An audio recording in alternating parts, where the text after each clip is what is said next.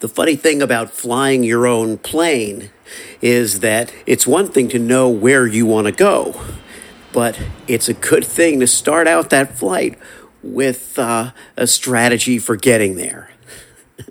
This is my conversation with Kevin Palmieri. What if the truth came in a gel cap and we could just pop it in our mouths and forget about it? Well, it doesn't, and we can't. But we can laugh in the face of reality while plotting our survival. Welcome to the Truth Tastes Funny podcast. I am your host, Hersh Redpun, and if my guests can handle the truth, so can you. Open wide, folks. Here it comes.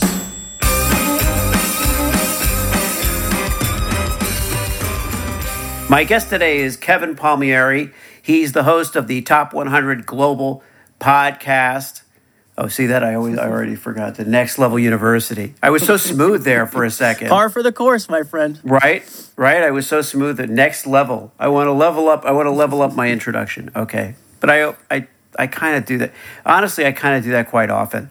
I worry too much about getting the introduction right. Same. It comes from the performer in me, the stand-up in me. It's happened to me many times. We had a really big interview, and it was like, do not mess this up. Do not mess this up. Do not mess this up. Naturally, I messed it up after hundreds of episodes. You think I get it right? Right. Yeah. Okay. Well, I'm gonna do my second take. My guest today is Kevin Palmieri. He's the host of the Top 100 podcast, Next Level University. It's been viewed by more than 125 countries at this point. He's recorded more than 1,000 episodes, and with good reason. He comes from a area of tremendous positivity, and also the voice of experience. Even though he's not a very old man, he's a young man, but he's got a lot of experience. He's been there, and before the show, we were talking about how commerce, entrepreneurship, mental health all seem to get put in a very similar box. And I would like to start there with the notion of, first of all, why do you want so desperately to help other people? Great question. Thank you for the introduction. I appreciate it. I'm excited to chat. So I, quote unquote, found success when I was 25. You know, I had a nice car, I had a beautiful girlfriend, I had a great place to live, my job paid me well, I had my dream body, but I was super unhappy. And I think that success is one of those things that many people chase. Not everybody actually finds success, but I think when a lot of people find success, they realize it's not actually what they were looking for. And after I found success, I started working on myself, and I tried to work on myself, and I tried to work on myself. And then I set a new goal for success. And my goal was to make $100,000.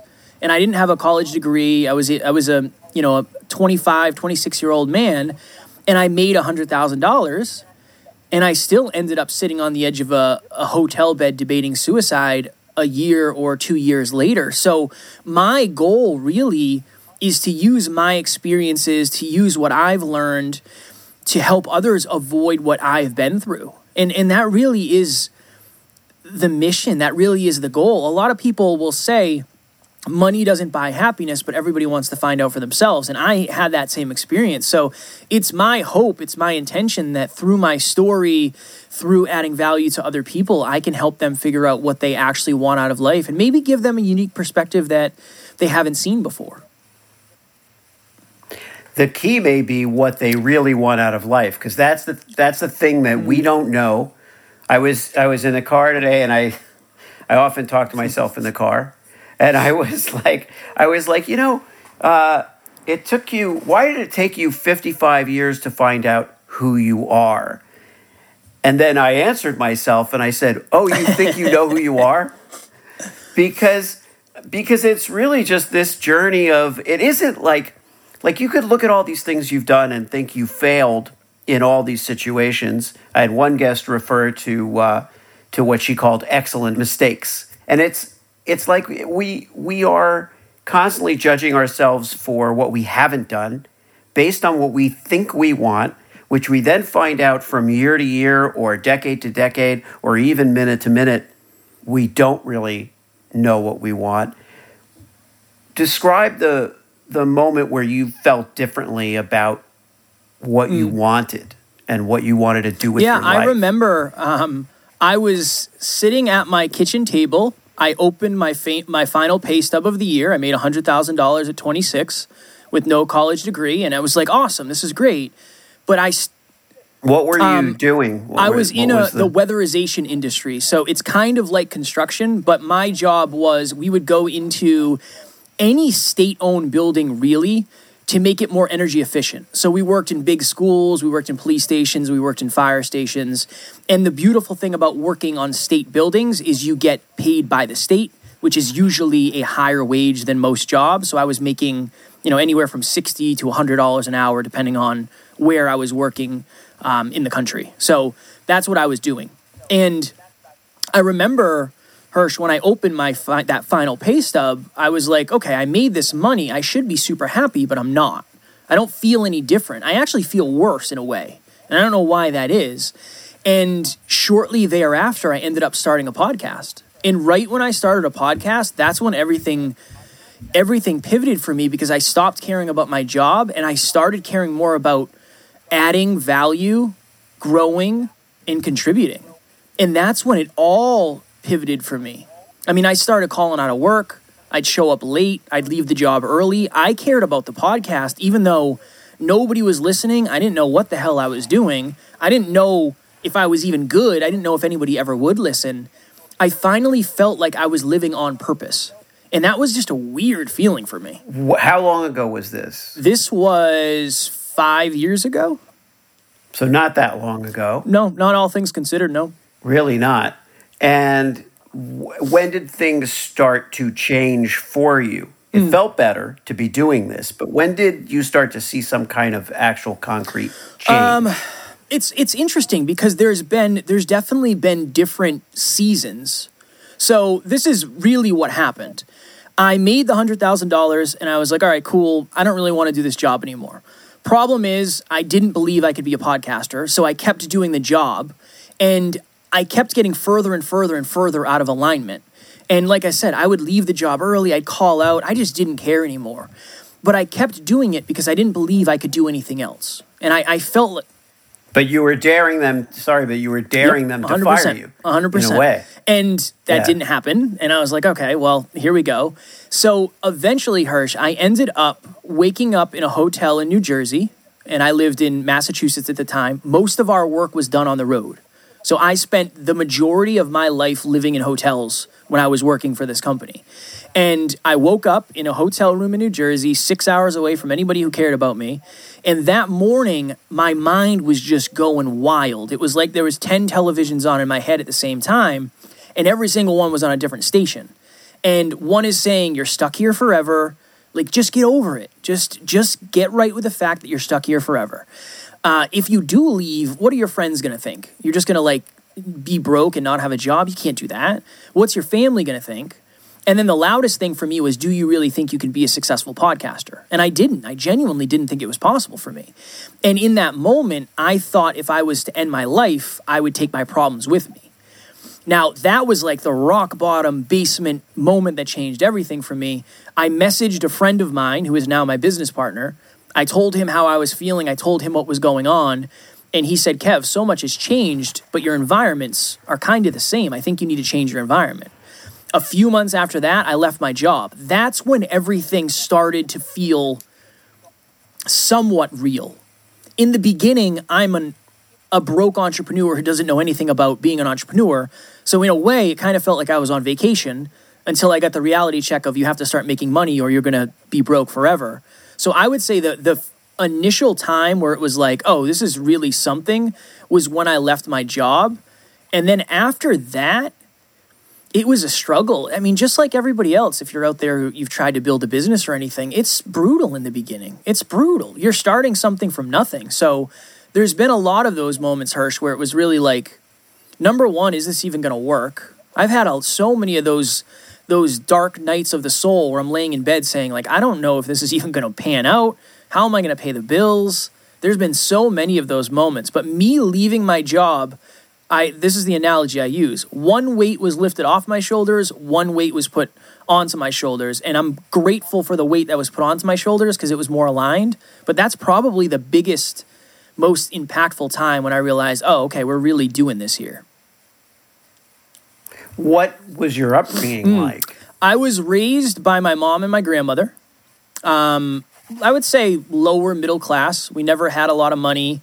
I never went hungry. I never wanted for anything, but I do think that was my mom putting me first. It's not like we had a lot of money. I shouldn't have had a lot of the nice things I actually did have. But I know that for me, my dad not being in the picture was this giant void that I never faced. For me, it was like anger. You know, like, I don't care if that man is dead. I don't care if I ever meet him. I do not care. I don't need to know him. I'm better off without him.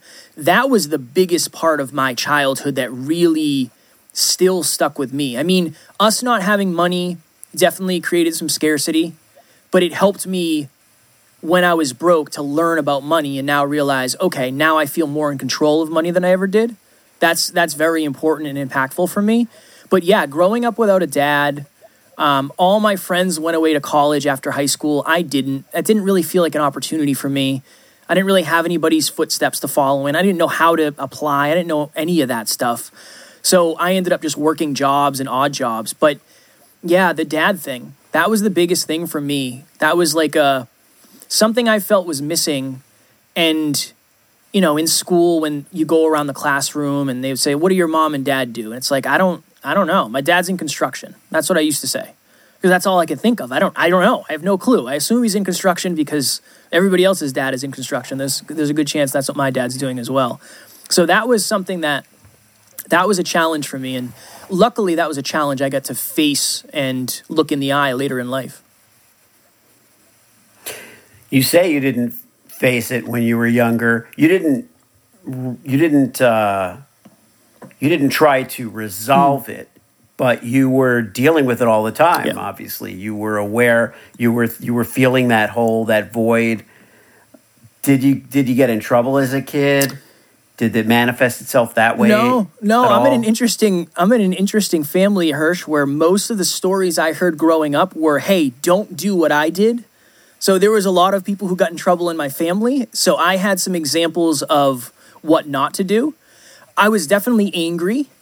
I always wanted to be a fighter.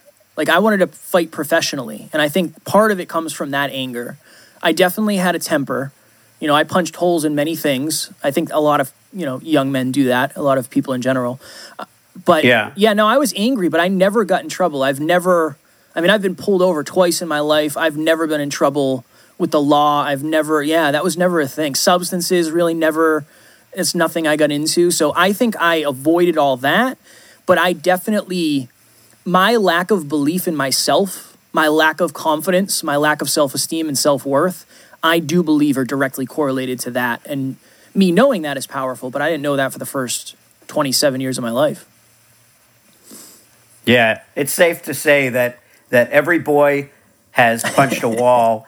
It's a question of what kind of wall and how hard. Yep, I would say so. Because there are times you could punch the wall and it depends where you are. You could be in school, you could be at home.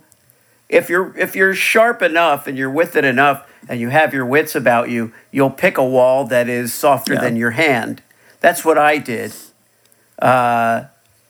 So I had that presence of mind, but I wasn't a violent kid, but I didn't have the presence of mind to not hit the wall. That was not an option for me. You have to punch the fucking wall, dude. You have to and also, how often do you hear bullies or tough guys, people say, I will put you through a wall.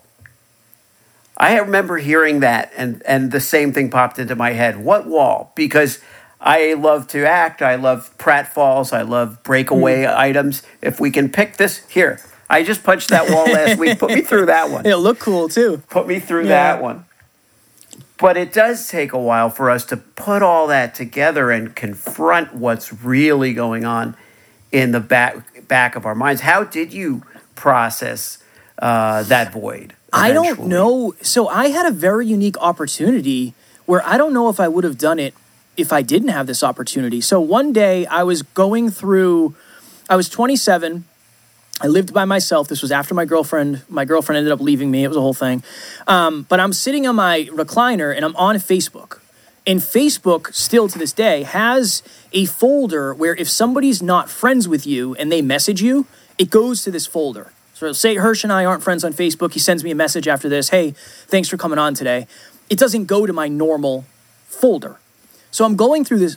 Right, you have to accept it. You have to decide whether to accept it. So I'm going through that folder in 2017, and I see this message, and it says, hey, this is blank. I'm your father's girlfriend, ... because it doesn't show the whole message. And I remember thinking, oh, we're not doing this today. We are not doing this today. I cannot do this today. And I think I went on about my day, and then I ended up opening it back up. And the premise of the message was, hey, I'm blank. I'm your father's girlfriend.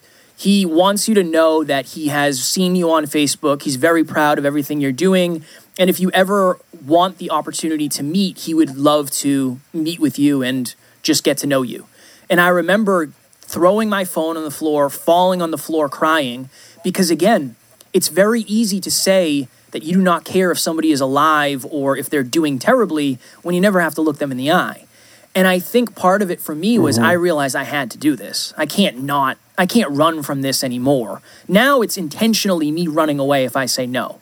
So I messaged one of my friends and I said, hey, my dad basically just messaged me.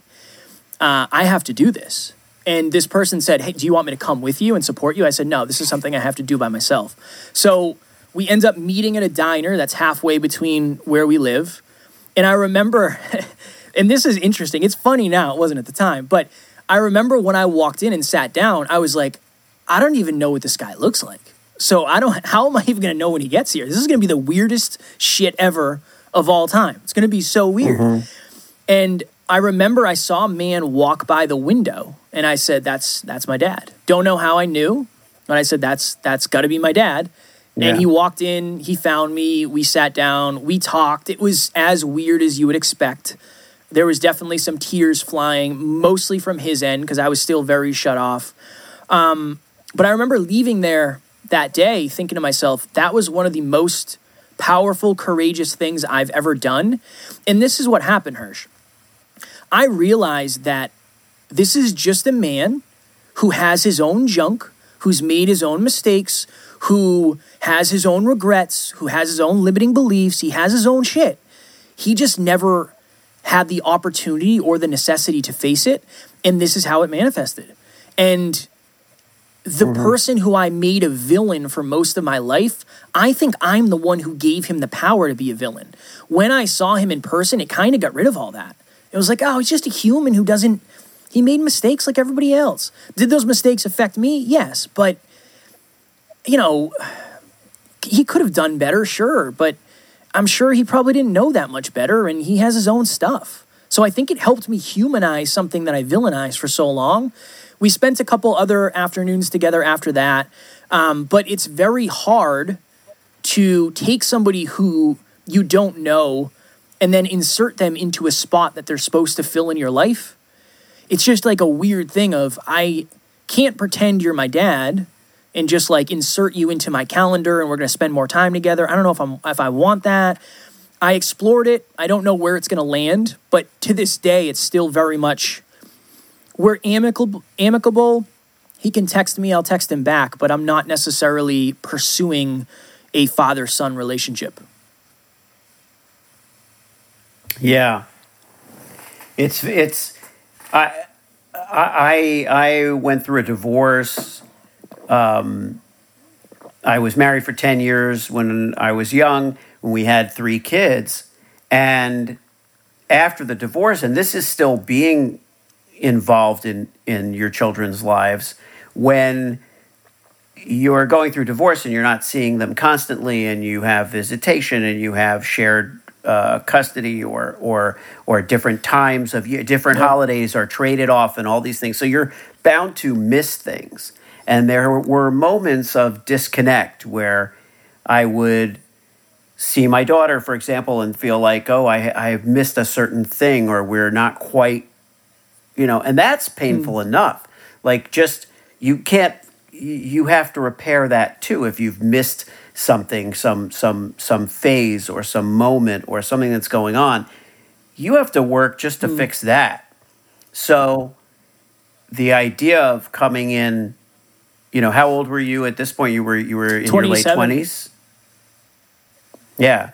So coming in at that age, and you always want the movie, like as an observer, you want the movie ending. You want now they see each other every weekend, and now this happens and now it's fixed, like it's clicked, like click back into place. And that just isn't reasonable, but when you think, if someone were to ask you now, what does your dad do? That same question that when you were a kid, you would say he's in construction because that was the safest, easiest way to end that. If someone would say to you now, what does your dad do? He's actually in construction. He's in construction, Hirsch. He actually is in construction. I was right the whole time. I just didn't know it. So yeah, he's in. Wow, Kevin, you went through a lot of shit for nothing. Just to find out that he already was in construction. I got the answer I already knew. But yeah, that's what I would say. And I try to be open about it because it's like, there are so many people out there. I had somebody ask me that recently. I said, you have to go, from my perspective, you have to go meet this person. This person came to me and said, my stepdad was honestly, he was kind of a dick. He was terrible to me growing up. And he reached out and asked if I'd be willing to go get lunch with him. And I said, this is up to you, obviously. It's always your call. But I know that healed a piece in me because when I was able to have empathy, and this is the darker but truthful side. And I don't mean this with ego. My life is going to end up better than his did. And it's like, I empathize with the fact that I'm going to end up living a pretty darn good life, and he really didn't. So I think that helps me humanize, what if, and this is a philosophical question, but what if life has humbled him enough? Do I need to go in there and say, hey, you suck for not being there? I don't think so. I don't think that's my place. So I have a weird relationship with relationships if that doesn't already come through. But yeah, I think it's important. It was very important for me, and it helped me humanize something that I villainized for a long time. As we were talking about relationships, and you say, I had what I thought was the perfect job, the perfect girlfriend, all that, and that relationship ended. Was that part of this whole transformation, or was it what was how did that evolve? So my girlfriend and we lived together in Boston, Massachusetts for like 8 months. We moved to New Hampshire together, and we were living there together for like 3 or 4 months. And one day my girlfriend came to me and said, I want to move across the country. I want to move from New Hampshire to California. And I gave her every reason in the world why she couldn't and shouldn't, and it was dumb, and it wasn't a good idea, and she was going to fail. And I was just so scarce. I was trying to hang on to what I had that I wasn't willing to help somebody and lift somebody up and put air into their sails. So, that was the end of that conversation. And then she came back a couple weeks later to me and said, hey, I got to go do this. Like, this is what I'm meant to do, and I'm leaving you. So this is it. This is done. I'm going to move out my stuff. You live here by yourself now. You're in charge of all the bills. And that was the very beginning for me because I had to look in the mirror and say, what the hell happened here? How did we get to this point where I'm living by myself? And I remember my landlord came to me because I told him what happened. Because I said, well, next time you come over, don't be surprised if it's just me. And he wanted to take my ex-girlfriend to court. And I said, no, I don't want you to do that. He's like, well, Kev, either you have to pay for everything or I have to take her to court. I said, don't worry about it. I will never miss a payment. I'll figure out a way to make this happen. Because I didn't have anything negative against her. She made the right choice. In the moment, I'm sure I didn't feel that way. I'm sure I was frustrated and I probably wasn't super kind thinking of her. But she made the right choice.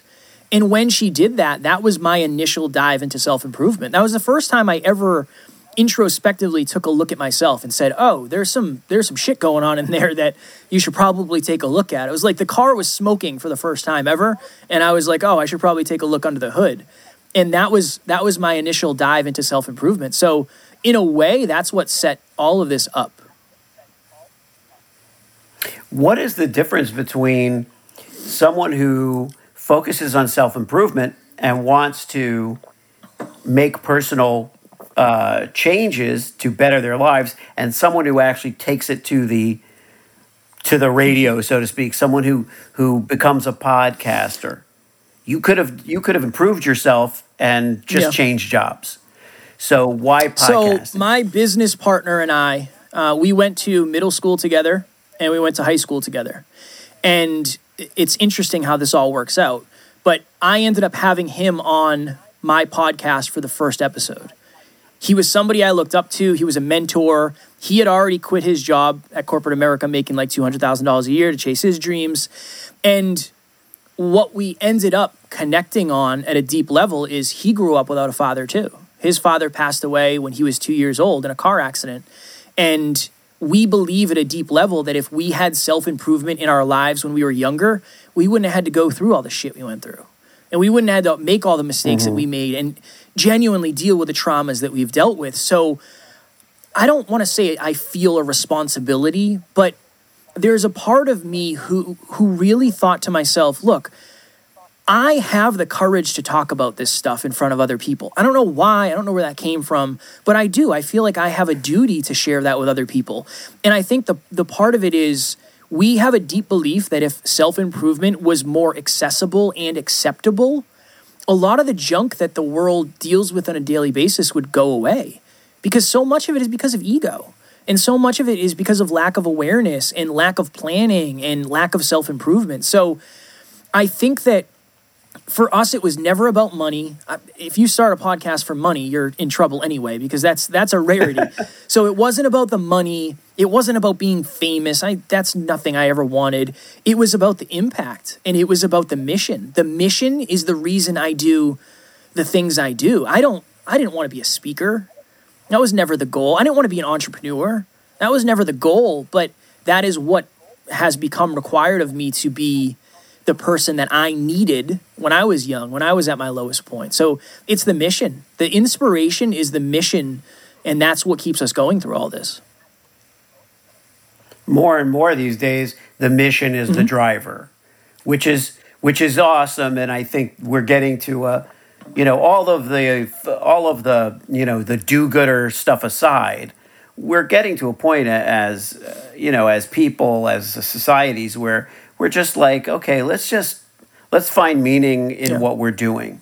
It's rebellious in many ways. It's not what the system wants. It's not what we were conditioned to do. But we're having that identity crisis as a species. So to some extent, we're just in our own little trajectory, thinking, oh, I want this to mean something. Yeah. And we're trying to find meaning. Now, when you marry that with the earlier stuff that we were talking about, where you got to make money, or you're gonna starve, or you're not gonna make. So, what did you do to evolve this very personal thing into a that's business? a great question. So, number one, I always have to do this and put this out there. My business partner is a master's in business from one of the top technical schools in the world. He's a genius. So I'm very blessed that I got lucky enough to attach myself to that gentleman. But I remember the first thing I did was I said, okay, what are we doing? All right, we're talking about self-improvement, habits, awareness. All right, how do we make money? We coach. We got to coach. We have listeners who would pay to get to know us at a deeper level and get extra value. So the first thing I did was I reached out to somebody who I knew was a listener of the show. Her name is Jenna. And I said, hey, Jenna, I've never coached before. This is something I'm interested in trying. I'm thinking about running like a free kind of trial. So it's totally free. We'll jump on the phone every other week. My only goal is to help you. Is that something you're interested in? And she said, yeah, that's awesome. I'd love to do that. I did that for a few months, and she saw results. And after that, I said, so now I actually have like other people who are reaching out because I've been talking about it on the podcast. I can't do this for free anymore. So it went from free to $50 a week to $100 a week to $150 a week. And then that was really how we started our business. And then, obviously it evolves as you evolve, but that's really what started it for us. It was the proof of concept that, there's people out there who are willing to pay for this service. And if you can get enough of those people, you can actually create quite a successful business. The problem for most people is they assume people are just going to come out of the woodwork for them. And it doesn't happen like that. It takes so much work to get to where we've gotten 1,000 episodes. You know, it's just, you got to treat it like a job. You got to treat it like a business. And for a business, you got to show up every day. If somebody comes to your business and their sign on the door says closed, you might never get that person to come back. So we are open 24/7 every single day forever. Absolutely. And so it is with not just obviously podcasting or coaching. It's that way with everything. What I wonder about is with something like coaching, that's very personal, and that's something that you do. Is that scalable in some way to make, as you do this more and more, that you have a vision for how you're going to make your life a little easier? Not that you don't love doing it, but you know, if you want it to become even bigger. So that actually happened. It was very much like, okay, so what am I going to do? 8 coaching calls a day, every single day, and then what? Like, then what do we do from there? So after that, we asked ourselves, I think we were probably like maybe 200 or 300 episodes into the podcast. And we said, okay, this is working. What else can we do? And I had somebody come to me and they said, you know what you should do for a business? You should help other podcasters. And I was like, no, that's terrible. I don't know anything about podcasting. And they're like, of course you do. You have more episodes than most people. And I was like, and this is my inner dialogue. Nobody will pay for that. I don't know anything. I'm not an expert. I don't know what the hell I'm doing. I ended up getting a referral. I remember for some reason I was like $30,000 in debt and I decided to get a massage. I don't know why. I didn't need a massage, but I remember getting a massage. And I walked out of the massage parlor and I had a voicemail. And it was a referral from one of my mentors. And he said, hey, Kev, I heard that you have a podcast company that helps podcasters. Give me a call. And I was like, oh my goodness, what's happening? So I ended up starting to work with podcasters. And then we built this business within our business where we help podcasters. Then it was like, okay, what else have we proven through our 5-year journey that we can help other people with? And then that's where things really started to get weird, because we have a bunch. I mean, we probably have 7 or 8 different monetization points in our business, and most of them don't require my time because we have an amazing team. So we have a 16-person team, which is very helpful, obviously. So yeah, we transitioned at some point. We transitioned from, okay, we're a podcast to we are a multi department business that is going to scale and grow globally. And that's really the biggest pivot we made. And then it was just, what do we have proof of concept for already? Are the products tools like courses, what's the they're model? all service-based. They're all service-based of like, so we have Next Level Podcast Solutions where we help busy CEOs and entrepreneurs grow and monetize their podcasts. We have Next Level Guest Solutions where we help people get on shows. We have another service that helps people get guests for their shows. We have a website section where we build out our clients' websites. We have a VA department where we have Next Level virtual assistants who have been through our training, and they're some of the most productive virtual assistants in the world. So like, yeah, it's all really service-based. It's weird, Hirsch. We don't try to do things to make life easier. I don't know why that is. It's just like, it's almost like, what is the most challenging thing we can create? And then we try to create that. And then it's kind of that. Like, my life has not gotten easier over the last 5 years. It is unreasonably challenging because everything that we're building is for 10 or 15 or 20 years down the road. We have an app that we just built, which we're going to, there's going to be technology that we have with that. So it's very scalable from the aspect of we've been team first.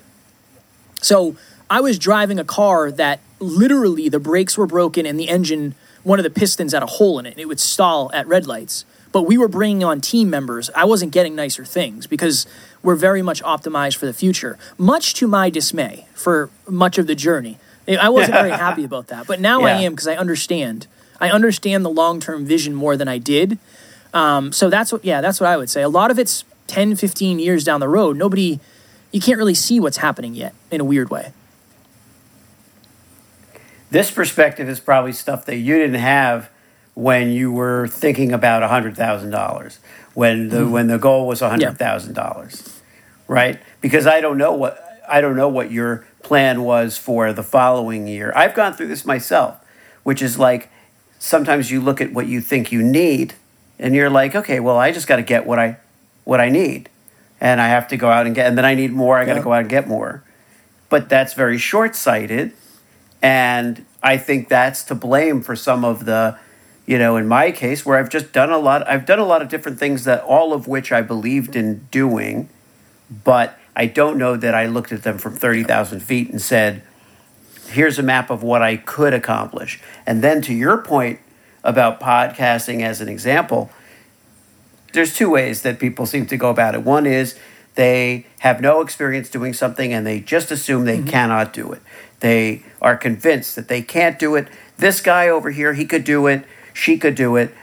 They could do it, but I can't do it. I can't do it. I can't do it. And then there's the other person who has no experience, and they go, oh, I can do that. Yeah. I can do that.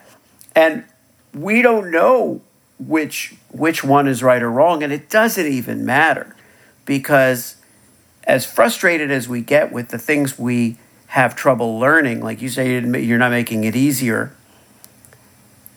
that's another personality trait. There are personality traits that people who want it easy, they will do the bare minimum, and they will sometimes catch themselves by surprise when they become passionate about something, and all of a sudden they're working nights and weekends, and they're doing this, and they're taking pay cut, and they're doing all this, and they don't even know what's happening to them, because they're like, I did not ever expect this. I wanted it to be easy. I wanted to get paid a ton of money for doing nothing. That's what I wanted. But first of all, that's not an easy job to get. But it also sometimes has holes that are secretly built into it, into the fabric of it, that we're just prone to fall through, and the pay stub in that particular case isn't going to catch you. It's going to solve certain problems. So what kind of problems do people bring to you as a coach? What is these days like? What are you seeing most often? I would say, and it's interesting to say this because it's really one of two things usually. One is low self-worth, which creates the thought that, to your point, I cannot do this. I am too stupid. I'm not smart enough. I'm not beautiful enough. I'm not a good enough speaker. I'm not enough, basically. Or this is more rare, but also quite as detrimental. And understand, I'll go through this, but like almost overly high self-worth, where all I have to do is show up and everything's going to work out. And it's like, that's not how this works. That's not how this works. So from my perspective, what coaching is doing, depending on who you're working with, is ultimately instilling belief in somebody to take a new action, and then making sure that you give them a strategy to get through the result they get from that new action. So, for instance, somebody comes to me and says, I'm not smart enough or good enough to do blank. And then I just help raise their awareness to the fact that that's the story that they're telling themselves, most likely conditioning, and most likely wrong. On the other end, somebody comes to me and says, yeah, it's going to be super easy. I'm going to do this, this, and this, and this. Well, from my awareness, what I have done versus what you've done, that's actually not going to work. This is the action you should take. You're going to get humbled most likely, and then I'll be here for us to re-strategize. That's what I've seen most, is it's lack of strategy, really, and it's lack of self-awareness. Those are the biggest two things. Goal setting is not super challenging. Goal strategizing is unreasonably challenging, especially if you don't know what the goal will take. I had somebody come to me one time, and they said, I want to be as successful as you guys, and I eventually want to get to the point where I'm like Gary Vee. And I said, well, I don't know what it'll take to be like Gary Vee, because I'm not even remotely close. Maybe in the future, but I'm not right now. But let me ask you some questions. Do you value your weekends? And this person said, yeah, I love my weekends. I said, okay. Do you value family time? He said, absolutely. Do you want to walk your kids to the bus one day? Absolutely. Do you like vacations? Absolutely. I said, from my understanding, it's going to be extremely hard to have Gary Vee level impact with those core values. Boom. that person ended up switching what they wanted, right? Because it's most likely not going to happen. And guess what?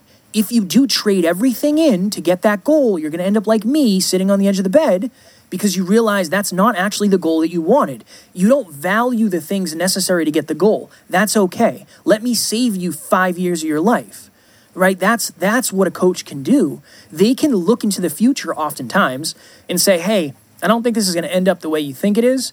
This is just my perspective. Take it for what it's worth. So, yeah, I think it's just people need a little more awareness. That's all. Well, it sounds like they need awareness of their own awareness. They know more than they think they do. Or less. They know more than or less. But they may know that they may those gut decisions, the decisions that they made. Let's say they've already made those decisions. They vacation. They spend a lot of time with their kids. They don't miss any of their kids' events. They go to all these things. But something's lacking in terms of their Gary Vee-like goal, or their aspiration, their brass ring. Well, they're already showing how much less they want that than they think. Unless they're miserable with their family, or they want to get away, or they want it all. That thing, I can have it all. I believe that we can absolutely have it all if it all is what we pursue. But similar to the movie Up in the Air, where George Clooney talks about the backpack and how you have the bare minimum in the backpack to make your weight lighter so you can do more things. Basically, he's going against all the family things and all those things that are just like rocks and clothes overpacking your backpack. But in reality, if you pack well, you can have it all. It all will fit. But the priorities have to be spread out accordingly. And how hard we want to work for that stuff is up to us. That's the thing is, like, it's not my job as a coach to tell you to work harder. It's my job to remind you what your goal is. If you don't want the goal, then we just change everything. That's okay. The last thing I want somebody to do is work like I do to get the results that I want because they think that's what I want for them. I don't want anybody to do what we're doing, genuinely. I don't want you to get to 1,000 episodes. Yeah. I don't want you to do 7 episodes a week unless you are so driven with the fact that you must do that because it's in your heart. That's a whole nother story. But the strategy is super important. Having the awareness of what will the goal take. That's a great question. This is my goal. Awesome. From my understanding and my awareness, what do I think that goal will take? Is that in alignment or is that out of alignment with any of my core values? That's a great place to start when it comes to goal setting. I was going to ask you for one last piece of advice before we go, but that's a really, really good way to wrap it up because I think that sums it up really well. Kev, thank you so much for coming on. Is there anything that you want to tell the audience about or anything you want to share that's a particular focus right now, given all the things you're doing? I just wanted to hit that. I appreciate that. Just one message I like to send out before I log off is, it's a quote. I'm sure somebody in history has said it in this way with these words because people have been around for a long time. So I believe that your reality becomes the parts of your imagination that you hold on to and pour into the longest. Episode 7 of that podcast that I started when nobody was listening, I didn't know what the hell I was doing. I said that I wanted to wake up when I want, go to sleep when I want, podcast with amazing people, and be my own boss. And now here we are 5 years later, and I'm doing that. And I believe one of the core reasons is because it's something that I just held on to. When times got tough, I held on. I surrounded myself with people who could help me get there. So make sure you hang on to your imagination. I think your imagination is a form of currency that a lot of us give away because it's not quote unquote realistic. What I'm doing is not realistic at all. So there's a version of that out there for you as well. That's not realistic, and I think you'll be happy doing it. And that's the message I would end with. If you want to follow me on Instagram, I'm at Never Quit Kid. I get back to all my DMs, and our podcast is Next Level University. Thanks so much for tuning into Truth Tastes Funny. If you enjoyed the experience, please leave a 5-star review and share this podcast with your friends.